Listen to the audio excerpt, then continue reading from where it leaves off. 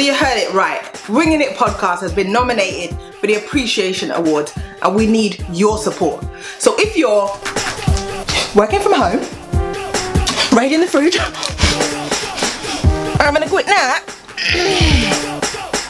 going for a quick drive, make sure you head over to www.theappreciationawards.co.uk. Look for me under Listener's Choice Podcast. Scroll all the way down, put your name, email address, and boom! Simple things.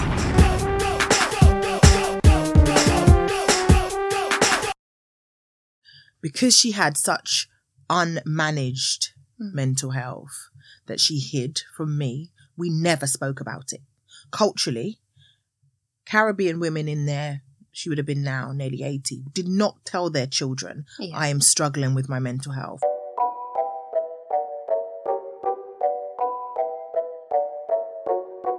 So you don't know, I love a deep topic. I love it. And today we're getting deep. We're getting to a topic that really impacted me as I was growing up as a child with a mum who struggled with her own mental health. And I've been blessed with a circle of sisters. They've also experienced similar stories. And today I have one of my very best friends in life. We call her Kat. You can call her Catherine though. And she's going to talk to me and you about her journey. And hopefully you take something from this. So welcome to Winging It, Kat. Thank you, because I know that coming here has probably given you the most anxiety. You didn't sleep last night, did you? No. Let's be very real. And I know we had to mentally prepare to get on this journey because you have a story that only you can share and tell in the way that you can have experienced it about the impact of mental health. What is mental health to you though? Where you stand in your life? I feel like mental health is a consequence of the things that we go through. I feel like we can't be a diagnosis. We have to understand where it comes from, the experiences people have gone through, and then what that has led to. And how did mental health directly impact you? So my dad had severe manic depression throughout my life. Would be very up and down, wouldn't really know where we were at. So, like in our line of life, we talk about being present. Yeah. He was present, but not emotionally present, if that makes sense. So he was a hands-on dad? I'd say he was there. He wasn't hands-on. Like, he wouldn't pick you up from school. He wouldn't come to your sports days. He wouldn't come to your assemblies because he just couldn't manage it. It was too much. But he had a job? A part-time job. And was he able to manage that? When he was well, to a degree, yeah. But between like the ages of 8 to 12, no. And so you as an 8-year-old, how did you take that? I used to like write him letters and make him breakfast and put things under his bedroom door, try and make him better. So how did you have an understanding of what mental health was at 8? Because back then, if I'm honest, mental health wasn't something that we spoke about. No. And then me and my mum have spoken about that. Like there was no books and there's nothing that she could read to me and say, Daddy's feeling like this today. It wasn't. It was like, I think I just internalized it. I think I knew something wasn't quite right. You know what we're like. And so what did your mum tell you about what Daddy's going through? I don't think that much. No. She was like super just constantly on the go, working, trying to maintain a house. Obviously my brother, he struggled. He was in his teens at that age, so he was going through a lot at school. But I remember to try and make him better, we got a dog. But in fact, my dad was so unwell that he started to kind of see the dog as a wolf. Wow. And think, we need to get this wolf out of the house. And it was a lot. In the end, it actually really did help him, but it took a while for him. Yeah, because my understanding is that there are like stress pets. So you can have like cats and dogs and I think it's a stroking mechanism and just a calming and getting outside, walking. Yeah. And so what did mental health look like as a 12-year-old cat? So I think that's when, when we talk about the symptoms start to show itself in us. I started to struggle with my eating. So you really internalize it. You want your dad to be that dad that everybody else dad is, but he's just not. And when you say struggle with eating, did you stop eating? Stopped eating for a while and then developed an eating disorder, really. So someone like me who can't stop eating, That's not true. You know I can't. I'm a fatty for life. I don't know what that looks like. Honestly, you know, like if you've not experienced something sometimes, I can't understand how you're not waking up thinking about food, because that's what you do wake up thinking about food, but you're thinking, I don't want to eat that food, or I'm going to make sure if I do, that food doesn't stay inside of me. Right. And so you then at a young age developed your own mental health, because eating disorders are mental health. Of course. And it's the symptoms of the family trauma that comes through. Because you're not Say that again. Help me explain that. So you got you as a kid. Yeah. You're internalizing all of this stuff. No one's speaking about it. No one is explaining it to you. So you're thinking, what is wrong with me? Yeah. And so you develop the symptoms that pass down from your parents. And that's what we were talking about the other day, about generational trauma. Yeah. Because like you, my mum had undiagnosed manic depression, because she wouldn't seek, Black community. She was quite big in her career. She was a nurse manager, and she used to go to work. She was present at work. She was a functioning, you got functioning alcoholic. She was a functioning depressive. Yeah. But see, when 5 o'clock come and she'd be at home, she would walk straight to her room and be there in the dark until the next morning. And me as a child in that household, I used to just wander the house by myself. Yeah. My dad was an alcoholic, and so I was on my own for the majority of my childhood. Then I got to that age that I would just go out. So I was going out at like 8 by myself. And then it got to a point that maybe dinner time, my mum would wonder where I was and then knock on the neighbours' doors. Is Cam here? Is she here? Am I down the road? Am I at number 17? Am I at I had to have two, my first white friends, Sally and Sarah. Wow, I wasn't the first then. No, you wasn't the first. Sally and Sarah, I used to go to their house and have tea. Do you know what I mean? Because that's what they did, beans and toast and that. And they used to feed me. And I think I was that child in the area that probably people felt sorry for, because I was a wanderer, and I would be that one knocking on the door to say, can she come out to play? Can she come out? Or can I come in? And that's embarrassing now to think about. But my mum had no... And I wonder now how that child has manifested in my adult life. Has that made me be that needy person that seeks company? Because I was thinking about that loneliness. And I have very much mirrored that. Like, it was lonely. Like, my dad's family, because of his circumstances. So his mum died when he was born. And then his brother went to family, but he didn't. And then he was told that, like, his brother wasn't his brother. Found out that he was. So it was a very, we know what that does. Yeah. So we had no family around. Like, we saw my mum's parents at times, but it was lonely. And I think now when we look at us in our adult life, especially in our 20s and early 30s, and what we sought out, we're seeking out that comfort. That feeling of being wanted. I desperately wanted that feeling of being, and I think a lot of times my decision making to get married, I turned 30 and I felt the pressure of, 30, the eggs, but also wanting companionship and locking down companionship. That's what I wanted. I didn't really care who he was, I really was desperate for the family that I never had. Yeah. And that unit, I was really desperate for it, because I felt that it could make up for the unit that I didn't have. Yeah. You got your egg. I got my egg, and I still got a few. Great. And I'm hoping I can put the few eggs into use and pop out another one. But man, them I'm about. So I really think that my mum's mental health being undiagnosed had a worse impact because she wasn't on medication. But we were talking about the impact of medication. And what did that look like in your household? So I didn't even know that my dad had taken meds from his early 20s. So my mum said, like, he always struggled with certain things, but my mum's quite like me. She just gets up, she just gets on with it. And so she just did that. And in a way, I think I look back and she was a massive carer for him in a mental way, in a mental health way. So he took meds throughout his life. And what I believe now is around that time of 8, he did change his medication, which I think altered how he was functioning. Right.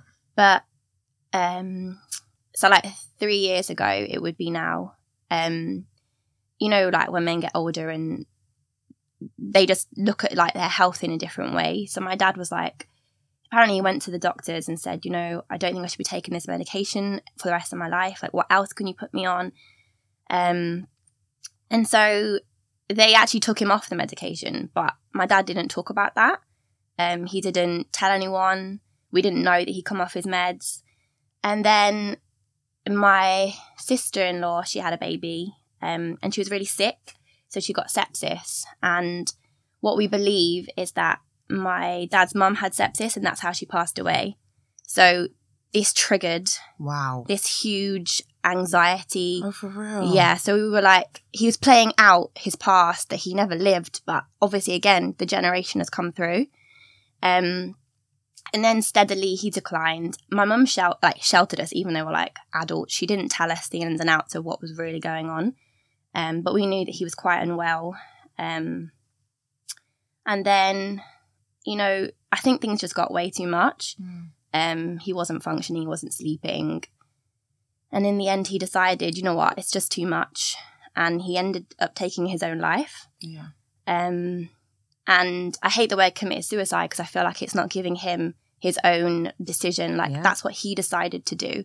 And it's something that I've never spoken about. And it's the hardest thing, but... And why is it the hardest thing? Because you sounded like you've used a tone of empowerment because it was his choice. So why is it a selfish reason that you're struggling because he's chosen to leave you? I think I definitely saw that for a long time. How could you do this? And there's so many questions that I realised that will never be answered. They're just going to be left. But I've come to terms with that, I think, in a way. But I want to give him agency. Like, his life was too difficult. And I think in his head, he was like, we'll be better off without him. Yeah. This is too much for us to live with. And that must be the most difficult decision to make in life. And I think, like, my mum, she didn't end her life, but her depression manifested into dementia. Lewy body dementia is based in depression. And if you have unaddressed mental health concerns, they eventually impact your brain functioning.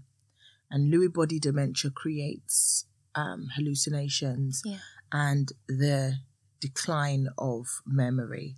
And it's not shown on scans. So for a long time, we couldn't diagnose her because she was going to memory clinics, but she was also proud that she hid it. So I was the only person for the first 5 years at New. And she was taking a part-time job in a shop.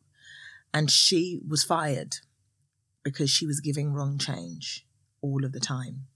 She was not remembering what they gave. And, some people are not honest to say, actually, I didn't give you a 50.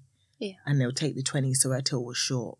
And then that embarrassment and that shame further accelerated her depression. My parents were married for 30 years and they divorced after 30 years, My dad had, he was cheating. And so because she had such unmanaged mental health that she hid from me, we never spoke about it. Culturally, Caribbean women in there, she would have been now nearly 80, did not tell their children, I am struggling with my mental health. We had, superwoman complex and we just got on, or martyr complex, we got on with it. We managed it. I could see it, but I didn't know what that meant. Yeah. There was a time that my mum was locked in her bedroom. As I said, she would do it for the whole weekend. And I decided to make mum some tea because I just want, like you was put in the notes. So I was 8 as well. And my mum had these silver trays. And I remember I put the actual whole container of sugar on this silver tray. I put the whole kettle on this silver tray. I put the cup, the saucer, and the whole container of tea on the silver tray. So I walked up the stairs with this tray. And I must have tripped. I had a nightdress on and I must have tripped. And the hot water burnt my body. So my nightdress was stuck to my chest and I have bruising down my arm. And my mum came out and she was so angry at me for burning myself. She called me stupid, all sorts of things. But she couldn't understand that I was coming for her. Yeah. That I just wanted to care for her. And I just wanted her to come out of the bedroom. Yeah. You just wanted to make her better. Yeah. And now my relationship with my mum as an 8-year-old causes me to overcompensate with my daughter. Again, going back to generational. Now I don't sleep in. I don't even stay in my own room. I don't nap if she's awake. I consciously have to be present physically, emotionally. Yeah. I have to let her know that I'm here. I'm here. Let's do something. My mum never took me to the park, not one day. And you know me, I've been to every park in South London. We've spoken about this with that. Yeah. Yes. And I find it's really difficult to get out of that routine though. Yeah. I don't know how to. I think you get a sense of feeling guilty and you're worried about the impact that will have on her because of the impact it's had on you. Yeah. And I don't want her to be that child that feels that my mum's not here, my dad's not here. Like being a lonely child, or not lonely like you got no stimulation. I had my own room. I don't even remember what was in the room. I don't even have memories. And then that's another thing I worry about. I blocked it. Mm. I don't remember my childhood.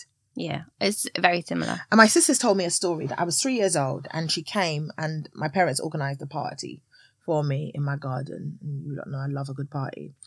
But she came, as I said, she was 18 years older than me. So she came to attend the party, she lived in her own flat. So she came and it was 3:00 and everybody was coming. And I hadn't been bathed. I hadn't had my hair combed. I was wearing clothes from the day before. And she was like, come on, Cam. And my sister always felt that she had to mother me. Yeah. And that really impacted our sibling relationship. Yeah. Because it wasn't. She was caring for you. She was my mum. Yeah. My mum, when I was born, my mum had postnatal depression really bad. And my sister left college. She quit college to look after me from birth. And I could never repay her for that. I don't know why I feel like I need to, but I do. And she's now my mum, my best friend, my everything. And we have a very unhealthy relationship. Like we cannot go a day without checking it, like just being there for each other. Like, and if she doesn't hear from me, she'll call me 9 times or send me WhatsApp, send me messages. And it's unhealthy, but we've developed this really dependent but relationship. I guess also because of, the way things have happened, you have only each other in a sense. Yeah. So you look after each other. You could say it's unhealthy, but you could also change that narrative and think, actually, we need each other and it's someone you can depend on. Yeah. She's there for you. And that feels really good given what you've gone through. Honestly, and I feel worse because she's not in the country because I want that, with me. But then at the same time, when we're together, it's quite overwhelming because that's not what I'm used to, And I think for me, I was talking about like the Instagram or whatever. And I realized this week, a lot of people have been using the word toxic. Like, it's my toxic trait. Do you know how that triggers me? Yeah. I think it's... I feel like you sent me something about toxic the other day and I was like, okay, what was it? I don't even remember. We send memes 10 times a day. But it kills me that people really downplay anxiety or they say, I'm depressed. Bitch, you ain't depressed. Yeah. Like, how have we got to the culture of misusing the words anxiety, misusing the words depression, misusing it? Where's that I don't know from? because then also we can't accept depression and anxiety. So why do we misuse it when we can't even accept it? Like society cannot accept depression as an illness. Like, no, what's wrong with you? Get up, get better. Like it's real, it's there, and there needs to be so much more to help. Not just the people that struggle with it, but their support network. Yeah. Like I look back to my mum and I mean, to be honest, my dad was in his own world. He didn't really know what was going on, but my mum needed help. My mum, he was seeing a psychiatrist, and when they changed his meds, like at the beginning of December, before it all happened, she should have called my mum. Yeah. She should have overrid the confidentiality because he was not well. Why are you not telling her that he's changing his medication? And it kicked in really quick. Really quickly. So in 20-something days. Yeah. That was for me, that was massive. So isn't that like medical neglect? Of course it is. But in her, so obviously we went to, I'm my God, what am I got? A brain Tribunal. freeze. Yes. No, but what's it called again? oh my God. You went to What is it? where you go and you talk about the case. Yeah, and then someone decides what actually happened. Yeah. Why can I not think? Am I blocking? Yeah, blocking. Yeah. Anyway, so we went to whatever that's called. Yeah. You got to put the name on the bottom of the screen and we get it. Yeah. And the psychiatrist, she came to give evidence. And I remember just feeling like, I can't even look at you. I can't speak to you. How dare you neglect my dad? But then in my line of work, I remember actually sometimes the confidentiality is really important. Yeah, because he was a grown man. And so it's just a fine line. No, but then doesn't DOLS come into play? So DOLS is deprivation of liberty. And my mum, I had to go through extensive checks to make sure that I wasn't taking the piss out of her financially, medical decisions. So if you have someone that has significant mental health, shouldn't they have like a DOLS assessment? She should have written up something to say, like, if this happens, this is who you call. But there was no conversations like that. And so if my mum had known that the medication had changed and the very clear side effects from that very powerful medication, we might not be in this situation. I can't say that. I don't want to put it all on her. I need to give her forgiveness. Yeah. I do forgive you. Oh, yeah. That's so cute. I do. But it was hard to look at her and think, are you responsible? Because at that time it was so fresh and new. Yeah. And also I think we have this perception of, you know, people taking their own lives, and the way my dad did it was not what you would ever imagine. So the last memories I have of him are so traumatic, going to hospital and seeing him in a certain way, that it is taken me such a long time to be able to be like, okay, it's okay that happened and it is what it is. But I think some people think there's only a certain way you can do that. Do you know what I'm trying to say? There's so many ways that people can take their own life. It's not just what you think. Right. And so it's, yeah, I can't even. And he did it on a specific day. Yeah. Too. And it was around Christmas. And all I kept thinking selfishly was, she's never going to enjoy Christmas now, because you do link. Like now we look at Father's Day, and that's a big day. It's hard. For both of us, both fathers pass in different ways. We look at Mother's Day because now you think your mum's on her own now. Yeah. You know, I want to be there more for your mum. Then you think of his birthday. Yeah. Then you think of Christmas and you wonder, are you ever free? Yeah. And then also all the things that, like, recently I've started to go through, like, I've taken my partner to meet my mum, and, you know, my dad wasn't there. And for me, it was so loud. You know, what would my dad think? Would he agree? Would he disagree? What would he be saying? Like, because he was when he was well, he was so sarcastic and a very big character. Yeah. There's just loads of things. And so your wedding day will come. If I get married. In Jesus' name. And the walking down the aisle thing's going to come. Yeah. That's a whole nother chapter. When you give birth and you have your first child and they say, where's my granddad? Yeah. And that's what happens to me. My daughter always asks me, where's my granddad? Why don't I have a granddad? Did my granddad not love me? And I'm like, whoa. Okay, we've got to have that conversation. And there are a lot of conversations. And I just wonder, how can we, as friends that know, so how can your friends best support you? I think what I really recognise and what I feel like they often say to me is that because I don't talk about it, this is a big step, coming to talk to you about this. I've never spoken about it in this way. No. So they don't know how to talk to me because I don't talk about it. And I act like nothing's happened. I get up. But what I've been reading on is that everybody grieves in different ways. Yep. And I think I am an active griever. You know, in the first year, me and my best friend, we did the 3 Peaks, which I would never, ever do again. And no one can pay me £1 million. Yeah. And then the next year... And for all black people, that's climbing up mountains. We don't know about 3 Peaks. You better just Google it. We don't do that shit. And it was raining and cold and she was eating food out of cans and shit. We don't do that. But yeah, she did it anyway. Yeah, my boyfriend tried to claim he did the 3 Peaks. And then I was like, no, babe, you climbed 3 mountains in Yorkshire. That is not the 3 Peaks. 3 Peaks is serious. It's like, how many hours did you walk? So you had to do it all within 24 hours. And it's straight walking, you know? Yeah. And then they like minibus you. So it's the biggest mountain in Scotland, biggest mountain in Wales, and biggest mountain in England. So yeah, my mum was like, you were grey. I'd never seen you like that before. So then the next year we did the Christmas like gifts, you know, to try and push my mind away from what was happening. Yeah. And then, you know, I'm going to do my master's. So I feel like I'm trying to inform myself better, and we talk about it. Yeah. And I think it's important. I don't think you have to have, if I can be selfish to say, all of your friends that talk about it. I think you, in life, you can pick and choose those that you have those conversations with, and those that can receive, because there's not everyone that can receive this information and know how to deal with it, because it's an open door that's a wound. It's a wound that it still isn't healed and may not be healed for several years fully. And if you don't, and if you, even your partner, that's, let's be real, it's pressure. Yeah. Because it's sensitive and he don't know what to say. He don't know what to ask. He don't know how to ask. And every new man or new friend that you meet and they say, oh, where's your dad? And then you've got to say it again. It's so hard. Yeah.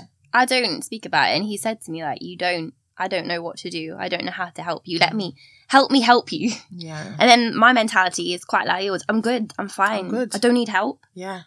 Because how can you help me? You can't. You can't. You can only help yourself. I think so. And I think we spend a lot of our times focusing around positive literature. And we are quite passionate about healing ourselves. 100%. But I don't think everybody is. No. I think you have to get to that place because you have to face your truth. You have to face your scenario, face your demons, the things that are holding you back. And I was, talking about forgiveness. And I smiled when you said, I forgive you, because I struggle to say that. I am that person that can't forgive. I prefer to forget and tell everybody I've got early onset dementia. I don't think we should joke about that. No. Oh my God. Maybe that's my No, is that my it's mechanism? What we call it, dark humour. I hate that term, but we do. Me and you use that a lot. Oh, this is what we say. And then we're like, no, that actually happened in our life. Like, that really happened. Like, when we think about relationships and stuff, we'll say awful things to each other. I'm like, nope, definitely went through that. It's really bad that I've just said that. And I've actually, it's minimizing, isn't it? Yeah. But maybe it's not. Maybe it's you actually being like, okay, that did happen, but can't change it. So let's just move. Let's move forward. And I think that's why, because of learning. So what would you say is your biggest learning from your dad's experience of mental health and your own personal experience? So what does 30-plus-year-old Kat, all right, I don't know my age. Whatever.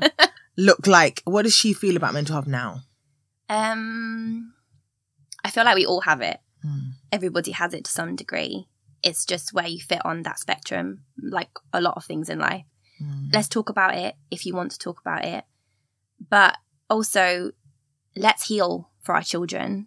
Like, let's not let our kids go through what we went through. Let's talk to them about what actually happened, in a developmental sense, what they understand. So, like with your daughter, we do talk to her about things, and she's quite wise for her age. She knows. She tells me all the time this stuff, and I'm like, okay, yeah, sure. And it's important, good. Yeah. And I think what I've learned is not to pretend. And, there was a point where when my mum died and I got the phone call, I cried. And she said to me, Mum, I didn't know you could cry. And for me, that was me recognizing that I wasn't showing her what sadness, what grief, what unhappiness, or just a shit day looks like. I remember you telling me that. Like, before she said that, you weren't crying in front of her. And I'd gone through a divorce. I can't cry. I can't. You need to show her. And even now, I really struggle to cry. I could more cry over a soppy advert, so weird, than my real shit. Like, I just suck it up and keep it moving. Because not that I think crying is weak. Because when other people cry, I don't think it's weak. But when I do, I feel weak. I feel really weak crying. And I don't know why. And I don't get this whole fucking cleansing malarkey. You don't feel cleansing to me. No. But let's go backwards. Did your mum ever cry? I don't know. She was in her room. Did your dad ever cry? He was drunk. Did your sister ever cry? She didn't live with me. So you've never been shown that it's okay to cry? Yeah. How can you know that it's okay to do something if you're not shown it? You know what we think about development. It's so important as a kid that we're shown all of these things. It's okay to feel like this. How do you feel? Like, you know, when we talk about time out in our work, I'm like, no, let's do time in. Let's sit with our kids and think, how are you feeling right now? Talk to me. Be curious. Why did you just have that anger episode? But also, it's okay to feel angry. We're going to feel angry. Yeah. That's true, you know. Are we getting soft though? Because all of this softy is, and I you know, no. There's a difference between being curious and just kids also need discipline. Like there's a boundary. But don't you think it works differently around cultures? Because you know, on the grand scale of things, white families are different to African families. You guys sit down and you talk over tea and supper, where the African family would be. Do the position on the wall and you hold your hand up, hey, and you hold your foot and make it go like this. Yeah. It's different. So how do you expect parents, you just said to me, it's what you've been shown. If you as an African man in 2021 has always been shown a hardness to emotion, that emotion is weak, that you discipline through physical punishment, how do you change now? It's what we talk. Okay, so let's firstly address the white perception. We didn't talk about feelings in our house. That's what I said to you. So what? Not like the Brady Bunch? No, we didn't. I thought you always like that. No. Little House on the Prairie. This is what I live with. No, that isn't what happens. As I said to you, good night, we didn't know what was going on. Good night, Kat. Good night, James. I could just, Anyway, let's not go there. No, but again, okay, so let's be informed. We weren't shown things, but we know to be different. Yeah. Like, we have to inform ourselves to change and think about why that passed down, what was going on for, you know, parents. So, you know, you're talking about African generation coming down. What was it like for their parents? A lot of them were first generation coming here, having to cope with so much stuff, racism, poverty, stuff that I can never imagine. So what was happening for them?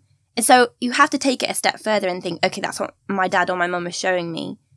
I can't be angry about that. I have to understand why. And it's about parental forgiveness. Yeah. Because I do think generational trauma can hold you back. And we need to actively be set free from the things that don't serve us. Yeah. And it's about acknowledging first what doesn't serve you and then actively working around it. But it's about being honest with yourself first. Because if you were a child that endured that physical chastisement, maybe bring yourself back to childhood and say, how did that make me feel? What would I have rather my mum had done? Yeah. How would the message of good behaviour better have been translated versus now? Because sometimes, you know, my little cousin used to get beaten and he would be like, that didn't even hurt. That didn't even hurt. And it didn't do anything for him. Whereas I know the disappointment, when I say mum's disappointed in you, my daughter feels away. But then, you know what I realised as well? I was doing the other day. I was being emotionally manipulative. And I realised my mum loved me through guilt. And I started to do that with her. And I had What did that look like? So that looked like, oh, you're going out. You're going out. So my mum would say, I was a teenager. Oh, you don't want to spend time with your mum? I'm like, but I'm 25. I'm going out. Oh, okay. Your old mum is here. I guess you don't want to, I guess you don't love her like you used to. I guess you used to be home. You know, it was very guilty. When I first started hosting, I would tell her I'm going to do a show. Oh, why would you rather perform in front of all these people than sit here with me and watch a good telly? And I realised that was unhealthy. It made me feel really bad about everything. Every decision that I made, I either lied and told her I was going to work because she was right with work, but anything for me. And that's where I stopped, because I then started a really bad habit of not doing anything for me. I felt guilty. I even feel guilty now when my daughter says, what did you do this weekend that I wasn't here? Oh, nothing. I just sat on the bed and waited for you to come home. Like, you never tell her you see me if I'm not. Never. If she's not there. I never do. No. I don't do anything. I sit and I wait for you to come back. That's so not healthy. What did you do when you felt you saw yourself doing that to her? what was happening. I haven't changed it yet. It's a work in progress, all right? Okay. Sorry. I'll help you dissect that later. There's certain things that's not going to happen overnight. Let's be real. Because mental health, trauma, generational shit is deep-rooted, deep-seated. And there's a lot of misconceptions that we have to address. And I want us to change. I want better for our lives. I want better for our children's lives. I want better for our families' lives. Yeah. But I just don't know if there are the resources to do that. And I don't think everybody's ready. No, everybody is not ready. And we can't force this on people that are not ready. Because if you're not ready, nothing will change. But that means you go into really toxic relationships over and over again. I'm going to talk about the men that have issues, that meet women, the narcissists. Let's talk about them. Let's give them a little 5 minutes because that's all they deserve. The narcissists that have childhood trauma that then come and put your shit on me. You know, we love a good narcissist. Yeah. But we were attracted to them, weren't we? Why were we attracted to the narcissist? Because we were codependent. Why were we codependent? Because of what we went through. So we are seeing our parents in these people. That's what it is. We want to heal them. And in our 20s, we had a lot of conversations about, but no. And we would always find a reason to why they behave that way. Yeah. When actually, no, it's not acceptable. And I don't need to take on your reason. Right. And I don't need to take on your shit. No, I got enough of it. Right. I'm not accountable for your failings or your mum's failings or your granny's failings or the fact that no one was there for you and the man them let you down and you went pen for 5 years and no one visited you. Rah, rah, rah. Now you don't trust no gal and your baby mother cheated on you. Is that my bag? No. Of course it's not. But we made Should I leave him? We made it. Should I still date him? See that guy? We can't leave. We didn't leave. It was impossible. Can I leave now? You have left, don't worry. Because that's what happens. We meet the guys that... oh dear. When I think about the guys... It's traumatic to experience it and to be in that relationship, but yet we endure. Why do people stick in relationships that are mentally challenging for them? Because we're always wanting to heal. It goes back to this, you as that 8-year-old child, you wanted your mum to get better. So you stayed. And you as a 25-year-old wanted your mum to feel good. So you stayed. You're doing the same thing in relationships. You're staying because you want them to get better. You want to be enough. You want to be enough to make them better. But they say relationships are hard. You've got to work at it. There's a difference between hard and toxic. That's when we can use the word toxic. Yeah. You are enough, but you have to believe you're enough. Yeah. And that has to become for any relationship. And stop. See, I'm personally out of the construction business. I'm no longer looking for projects. She's outside. I'm outside and I'm no longer looking for men that need fixing or working. I'm not a plumber. I'm not an electrician. I am not a bricklayer. I've come out of that. I'm not doing blue collar work no more. I'm a white collar worker. I'm looking to go hackers. You know them ones there? Not the one in Norbury. Those that know. I'm looking to go real places with real people that have real stuff. So I have made an active decision not to look for projects. But sometimes I feel that that's really harsh. Because am I saying the man that hasn't got his shit together right now and is working for his stuff, he's not worthy of a relationship? I think there's a difference all of this between having your shit together and being abusive.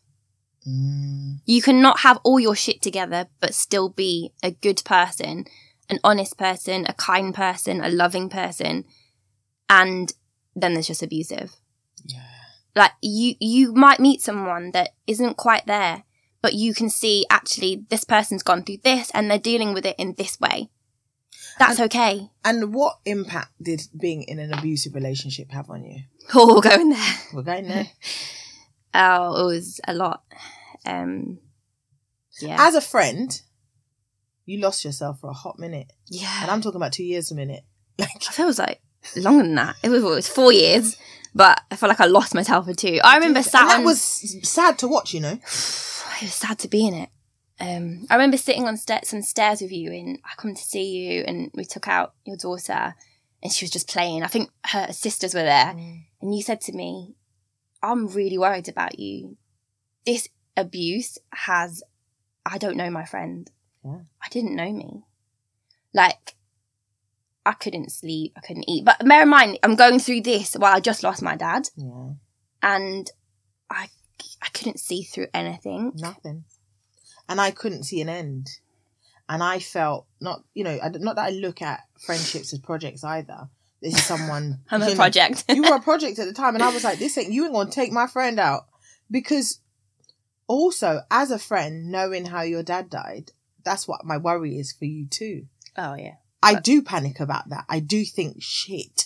Because you don't know if these things are hereditary. You don't know. You just don't know. And people don't talk. Not everyone talks about where they are and how deep. Sometimes I'm in a really deep, dark place and I am not the one to talk.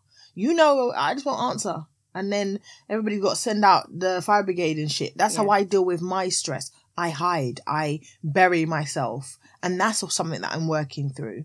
And being a friend of someone that's going through an abusive relationship or a mental health breakdown, it is the most tragic place to be. You feel so unhelpful. You feel like you are not being a good friend. You just feel that. And I wanted to shake you up. It's got to the point that I've texted certain man and them things. Like I got actively involved in certain scenarios and I should have kept my mouth quiet. No, that was a bit of a craziness. But that's what friends do. No, I'm ride or die. I was pleased that you did that. I just didn't expect the stuff that was spoken about. But no, listen, it destroyed me, and you can't help that person. Everybody was there for me. I have the best friends, and that's something that I really just will be with me forever. My close circle, hands down, the best friends in the world. They are. They're great. They're great girls. Just insane. They're great girls. They're great.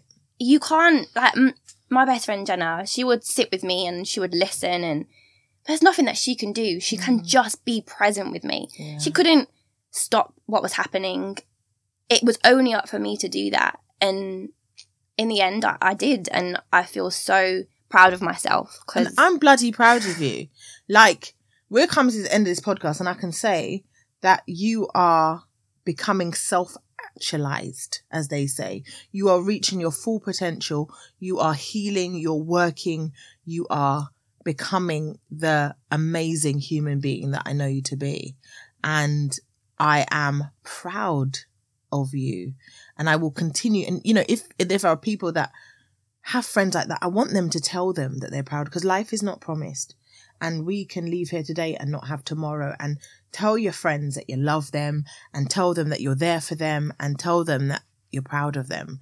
And I know that you are here for me, and I know you've got me in the way that I have you. And I know today was the biggest hurdle that you crossed for me. And that means the world, because you told your truth on my 1.5 million viewers that are going to watch this podcast. And it means everything. And I will never forget this. So it has been a pleasure having you on Winging It. Thank you, Kat. You are the same, though. You need to remember that. You're one of the best friends. And I don't say that lightly. Thanks. Bye, guys.